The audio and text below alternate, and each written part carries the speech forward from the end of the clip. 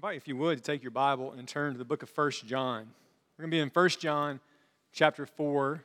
We're going to look at verses 1 through 6 today. You may have noticed that Kelly is out today. He is at the beach on a much-deserved vacation. And so I'm so grateful for Chris and for Kathy for providing leadership for us today. Thank you for what you do. We appreciate both of you. This church is... We're blessed with an abundance of incredibly talented people. And you and I get used to it week in and week out. And every now and then when we have someone come and visit, they say, are they all professional singers in that choir? So we are so blessed with the music that we have. And thank you. Kelly was talking just the other day that he's so encouraged that we're in July and so many of you are showing up. So thank you for being faithful to lead us in worship. We appreciate you. Also, we have a new member of our music team, Dr. Jim Dura, that I've failed to bring to your attention. Dr. Dura, unfortunately, his first Sunday, the power was partially on.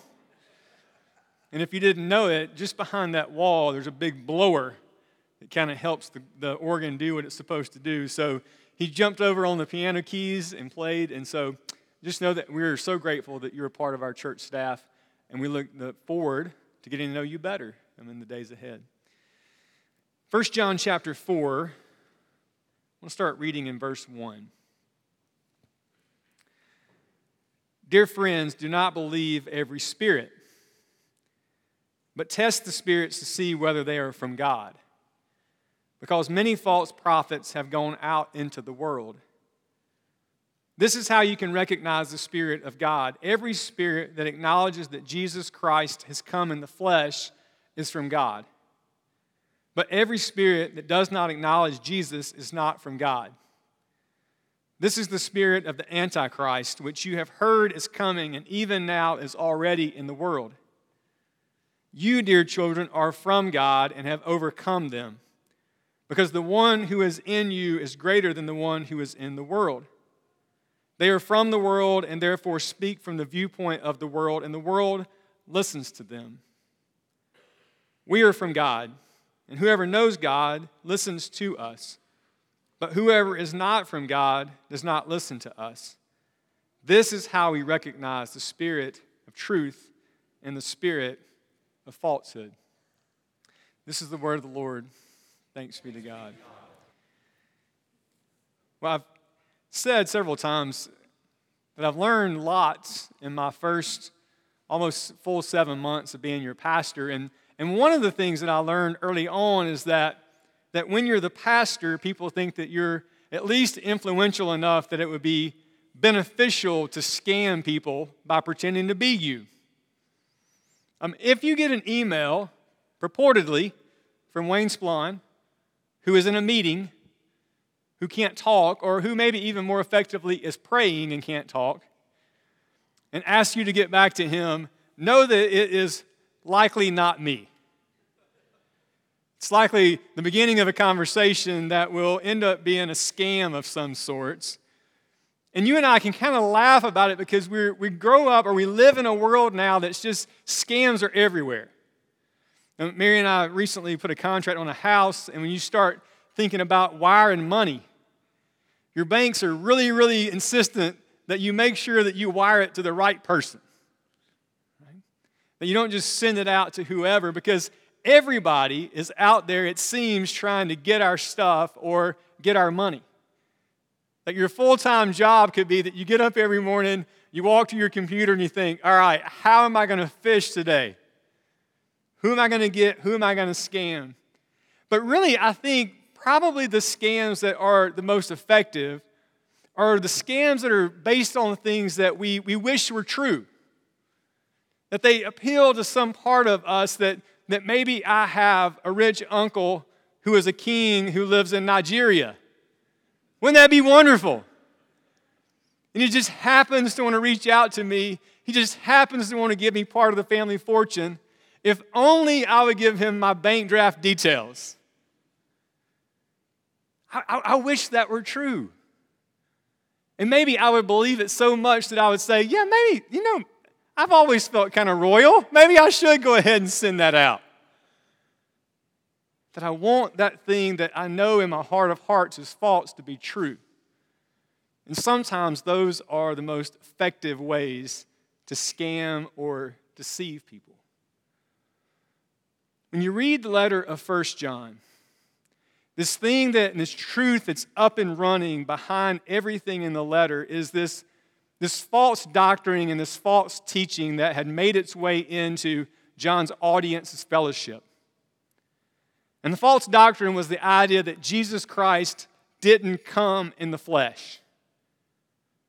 That Jesus was maybe a figment of their imagination, maybe he was a hallucination, maybe he looked like he was real and physical, but he really wasn't. And so they took this doctrine and they started to build off or expound on it, and the implications were pretty significant. That if Jesus Christ wasn't really Son of God, conceived by the Holy Spirit, born of the Virgin Mary, the one who came to be uniquely our Savior in the flesh, then they started to devalue what happened in the flesh. And they started to drive this wedge between the spiritual and the physical. And if they went down that road long enough, then where they arrived was that what you do in your body really doesn't matter. That what really matters is your soul and your spirit, and as long as you believe the right things and you're reconciled to the Father, then go out and live however you would like. And that second implication of this truth, that Jesus didn't come in the flesh, impacted how they loved or lived in relationship with each other. That it really didn't matter how they loved or cared for other people in the church. That it was just Jesus and them and the Father. And whether or not they loved other people who were also made in God's image, who were also in the flesh, that part was somewhat irrelevant. And as I think about this error, as I think about this heresy that was up and running for John's audience, to me it sounds strangely familiar. It sounds strangely familiar. That you and I, if we're not careful, we think about our salvation purely in terms of us and God. And we can even divorce any kind of demands that God might place upon us and how it is that we live our lives in the world. I mentioned last week in my sermon that sometimes we think about Christianity as these are the things that I have to do, and then there's all these lists of optional things that I could do, but I don't have to do. And there is something initially so appealing about the idea that all that really matters is if my soul and my spirit are reconciled to the Lord, and there are no demands that anyone else can place upon me. That I can worship wherever I feel God's presence. I can worship where I want to worship. I can do what I want to do. And there's no real need or there's no real necessity for me to show up in person and to think about how my life and my decisions impact others. You and I live in a world that is increasingly mediated by digital technologies. And during the pandemic, I'm glad we had it. I'm so glad that we have this ability to reach people who can't be here physically with us in this room. I visited one of our church members yesterday who can't physically show up today, and I bet that she's at her computer watching even now. Like, praise God for that ability, that we can do that. But I think that you and I need to be really careful that we don't then think that embodied worship, being with people in community, is just kind of this thing that we have to do but we don't really want to do, or it's not really that important how it is that we live in community with other people. And that how we live our lives and what we do primarily focuses on us spiritually being reconciled to the Lord. Because there's a part of us that would like for that to be true. Wouldn't you think? I mean, how many of you wanted to be at worship at 9 o'clock today? Some of you are probably like, 9:30 would have been better. Maybe 10. Maybe 10 would be better. Maybe I would show up at worship. 10 would be actually the ideal time. How many of you really wanted to get dressed up? Most days you don't see me wearing a suit, friends. But I know that's what I'm supposed to do, right? I put the suit on and we show up and there are these things that just given to my own preferences, given to my own desires, I would choose to do different things at different times. And that's that individualistic tendency that runs through us, you all, that really makes corporate life together hard. And sometimes I think we would love to believe that we can kind of worship God wherever we feel His presence, on our timeline, on our schedule, and not really get involved with other people. And have to sacrifice and show up, put my preferences at the back burner and put your preferences ahead of mine. Part of me wishes that were true. You might know that Fleetwood Mac song. Tell me lies, tell me sweet little lies. I'm sorry that now that's in your head. Maybe you'll think about it later and remember the sermon. But there are some lies that we would love to be true because it appeals to our sense of individuality and our sense of being Lord of our lives. And so John here in chapter 4 is careful to call these believers to pay attention to what it is that they believe. He says, "Dear friends, do not believe every spirit, but test the spirits to see whether they are from God, because many false prophets have gone out into the world." Now, this idea or this problem of false prophets has plagued God's people since we've been in existence. If you read back through the Old Testament, for example, God's people had kind of bought into this lie that how they lived really didn't matter. That they would go to the temple, they would offer the sacrifices, and then they would go out and mistreat people and engage in unjust practices. And there were some prophets that, you know what they said? They said, it's good. Like what you're doing is fine. There's some of these radical prophets out here that want you to believe that how you live in the world matters. Don't listen to them. Everything is fine. You just keep doing you and your thing, and the Lord is going to bless you. 2 Timothy chapter 4, Paul's writing to Timothy, and he says, there's going to come a day when people want to hear what? They're going to have itching ears. And they're going to want to hear messages and truths that appeal to them.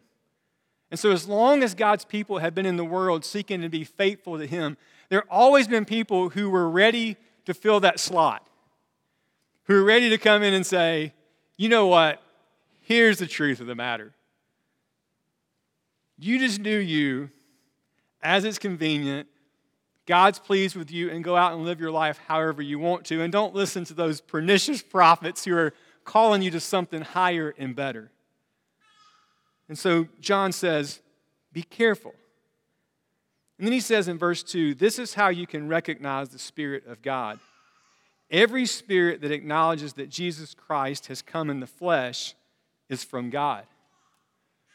That you and I, when we confess our belief in the incarnation, that the Son of God humbled Himself and came into the world, and He took on flesh, and He was made like us in every respect, yet without sin, and He became the perfect Savior for us, that's not just something that we say in the creed that has no implication for how we live together, but that is important. One, it's important because Jesus is uniquely qualified to be our Savior. That He is both God and He is man. That He knows what it's like to walk in our shoes, and that He did everything right and never sinned against the Lord. And He did it as one of us. That it's not just that you and I believe a correct set of doctrines or pass some theology test, but our need for the Lord was so great that nothing apart from Jesus coming and doing something for us that we could not do for ourselves would be adequate for our salvation. So he says, any spirit that comes and would have you to believe that Christ did not come in the flesh, that prophet, that spirit is not from the Lord. And he uses this term that's strong. He says that spirit is the Antichrist. Now, in your mind, you probably have all kinds of interesting pictures that pop up in your mind when you hear the word Antichrist. But just think anything that's against Jesus and his will and his work in the world. And it's probably pretty accurate, you all, that if you believe something that makes Jesus less necessary, less glorious, less important for you and your salvation, then likely it's not true. And it might be just kind of close to true, but not really the truth of God's word for us. But our salvation is totally dependent on God to do something for us that we cannot do for ourselves. And there's a part of some heresies that you read in the Bible that wants to appeal to the idea that you can do this. If you'll just be good enough and you'll just go to church enough and read your Bible enough and give enough money and do all these things, then you can do this. And there's a part of that I would like to be true, wouldn't you? Or just give a little bit here, and these are the quotas that you have to make, and then you'll be okay with God and other people. But the reality of our situation is that you and I, apart from Jesus, are completely lost, without hope in the world. Paul goes so far as to say that we're dead in our trespasses and sins, that we need God to do something for us that we can't do for ourselves. And it's the truth that Jesus came into the world to do for us what we couldn't do for ourselves in the flesh, that then totally changes the way that you and I respond to God and to each other. That now every part of who we are must be yielded to his plans and his purposes in the world. And just as Jesus came to seek and to save the lost and to go after other people, now you and I are called to live our lives in the world, to also love others in the same manner that he loved us. And it requires everything of who we are. That it's not this thing that we can kind of tip our hat to the Lord and we do a little bit here and we do a little bit there and believe the lie that Mountain Brook Baptist Church is going to be just fine with or without you.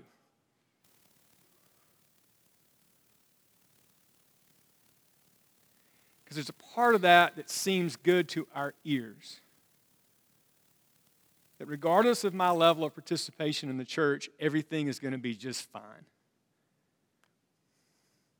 I was talking to one of our young leaders one day in the church, and we were talking about budget season. And you may not know this, but in the summer, we start working on next year's budget. In August, the finance committee will get together and look at next year's budget. And we were having a conversation this day, and I was talking about the budget, and I was talking about the finances of the church. And he asked me a really wonderful, insightful question. And he said, well, are there things that the church would like to do but can't do? Kind of saying, do you need more money? Which when you think about it is a really helpful question. And I'm going to tell you, one of the things that I've discovered in the time that I've been your pastor, in a way that I didn't think about it as fully when I was your associate minister, is that given the level of commitment and engagement, I think both financially and also with our presence and our time and our talents and our sense of calling to other people in the church, that we currently, I don't think, can be the church that God would have us to be. We can't currently live in to all that God would have us to do and to be as his people where we are right now. And I would say that in every respect. And there's this this thing that I want you to pray about and live into. That who you are and your presence and your participation in every respect in the life of our church is essential for us to be who God would have us to be. And I mentioned it in past sermons. I mentioned the idea that, we really do, as we hear the beautiful sounds of these babies in the sanctuary, praise God that there are babies in our church. There are some churches that don't have babies today. Like, as we hear their sounds, that you and I, it really will take all of us to yield ourselves to be a part of them growing up and becoming all that God would have them to be. To pray for them, to develop relationships with them, and to be more than just kind of somebody that passes them in the hall. It would require more of us.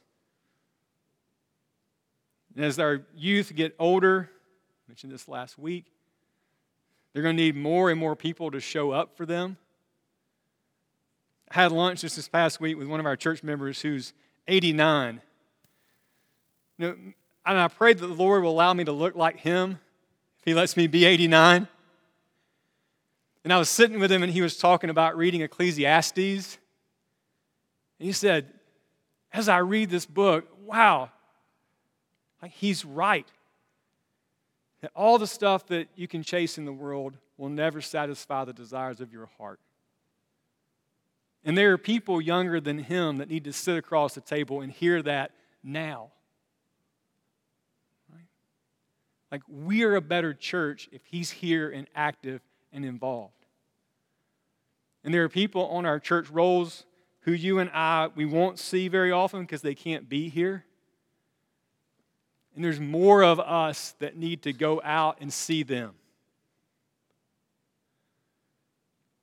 I mentioned to you last week that I hope that one day I'll get like 50 emails from people after church saying, how can I help? I regret to inform you that last week I didn't get any. Not approaching 50.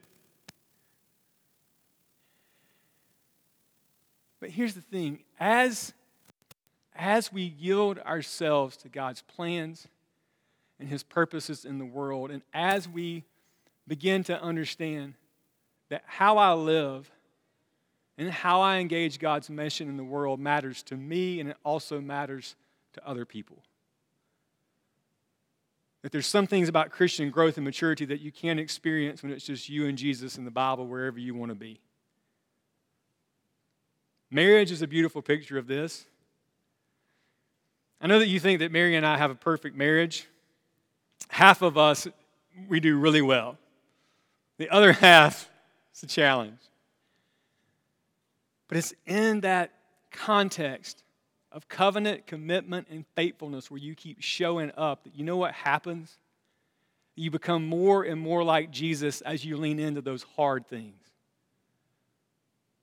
And the same is true for us in our faith, in our relationships with each other. But I'd love to tell you that it'd be okay, you just do you, and you and Jesus out wherever you want to be, and don't worry about anybody else or showing up.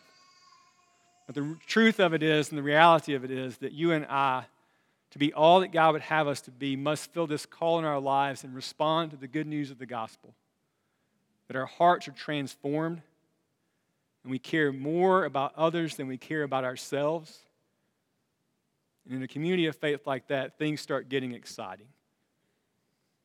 So I pray that God would help us to see and live into the reality of that truth more and more in the days ahead. I invite you to pray with me. Father, we confess to you that we sometimes have itching ears that would love to hear what we want to hear. That our pursuit of holiness in life doesn't really matter. It's just the spiritual, or that whether we love our brothers and sisters in Christ, in deed and in truth, it doesn't really matter. So Lord, we pray that you would correct us for places that we believe that. And that you would give us a fresh vision of what it looks like to be followers of Jesus who embody the good news of the gospel, not just in word, but in deed and in truth. And that as people see our lives of love yielded to each other, that there would be something beautiful and transformative, that they would be drawn to our community of faith as they see the love of Christ on display. Father, I thank you for so many from our church who give of everything that they have so often and so faithfully, that you bless their efforts and that you would increase their numbers. And we offer this prayer in Christ's name. Amen.